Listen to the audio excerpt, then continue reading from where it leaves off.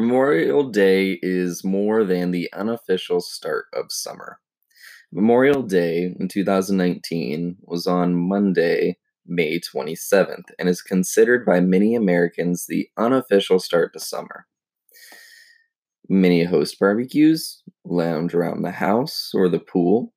42.8 million Americans travel on Memorial Day, and that's been a statistic that's been going up since about 2008. 37.6 million will take a road trip, which could leave driving times being 3 times as long. Notably, gas prices typically increase about 30% the month leading up to Memorial Day, and AAA has to help 353,000 motorists on the side of the road. Memorial Day was first observed on May 30th, 1868, by General John Logan, the national commander of the Grand Army. The Grand Army is a fraternal organization composed by veterans of the Union Army, U.S. Navy, U.S. Marine Corps, and U.S. Revenue Cutter Service who served in the American Civil War.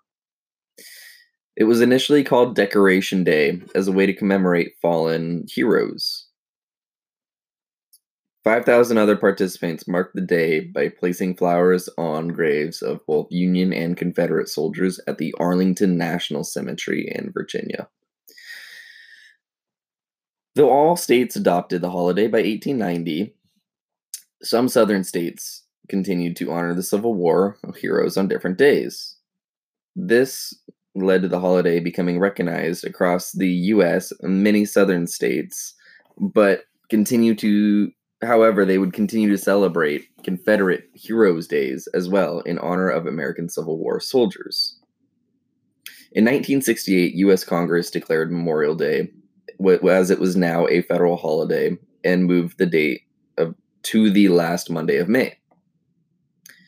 This allows Americans to enjoy a 3-day weekend. However, former President Bill Clinton passed the National Moment of Remembrance Act in December of 2000.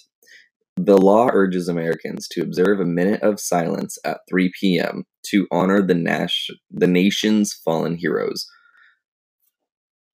So this Memorial Day, take a break and remember to pay respects to the brave American men and women who have sacrificed and lost their lives for the freedom of our country.